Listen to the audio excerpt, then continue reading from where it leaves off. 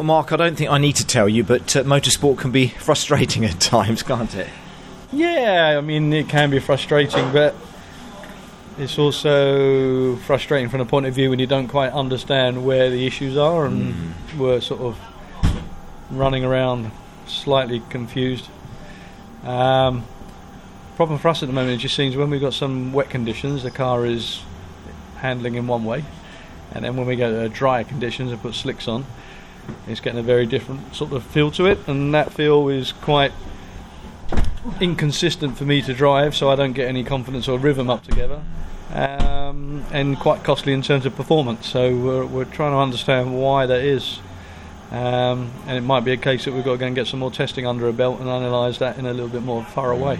The weather's played a big part this weekend. It did at Brands, and it has done here again for the free practice sessions and qualifying today. Yeah, I mean, the weather is the weather, and it's going to be the same for everybody. And but the relevance for us is we can see something and we don't quite understand what it is, and at the same time, for me, it's sort of my reference is not particularly good because I don't have the experience, and I'm questioning whether it's good, bad, or indifferent.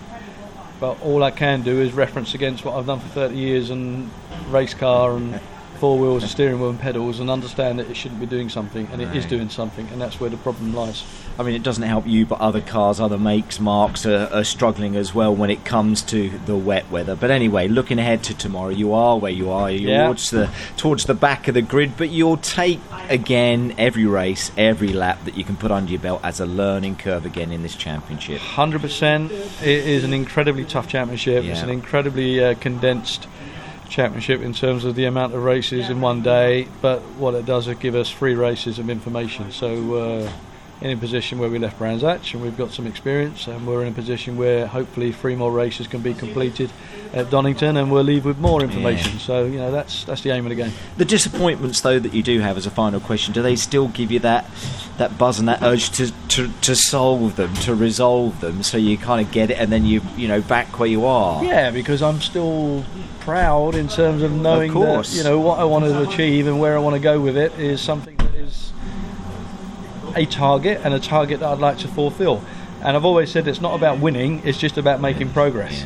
At the moment I'm not making any progress, and that's a frustration, so I need to get on top of that, because the enjoyment comes with the progress and the succession, and from that point of view it's not an enjoyable scenario at the moment. Tomorrow will be warmer, it will be dry, and it will be a better day. Mark, thanks ever so much indeed. I might hold you to that. Thanks again, Mark. Thanks, have a good evening. You're welcome. Thank you.